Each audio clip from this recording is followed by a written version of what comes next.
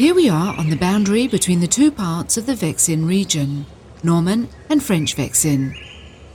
Right now, we are on the east bank of the river in Île-de-France. Soon, we will cross over to the west bank into the Eure department, which is part of Normandy. By Thor, the same boundaries as in 9/11. No change in 1200 years.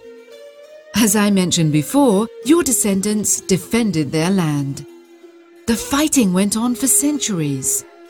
This is why there are so many noteworthy castles in the region: Château Gaillard, Gisors, Neauphle-Saint-Martin. On this route, Château-sur-Epte and Saint-Clair-sur-Epte. Roland, you should go and see them. You would be glad to see that at Gisors, the flag of your brave Northmen is still flying over the imposing castle.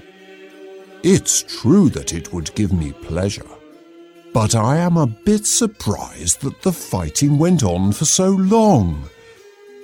My men weren't barbarians, thirsty for blood. Many of the best of them married local women and became craftsmen or farmers. Yes, Roland, it's true that your men from the north integrated well here. In 933, more land was taken and the Grand Duchy of Normandy was created. Your Vikings made it the richest province of France. This roused the envy of the King of France and the armies clashed once again.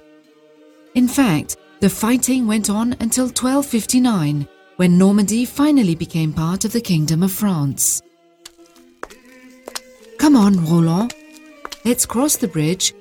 We can listen again on the other side. I'm right behind you, Lara.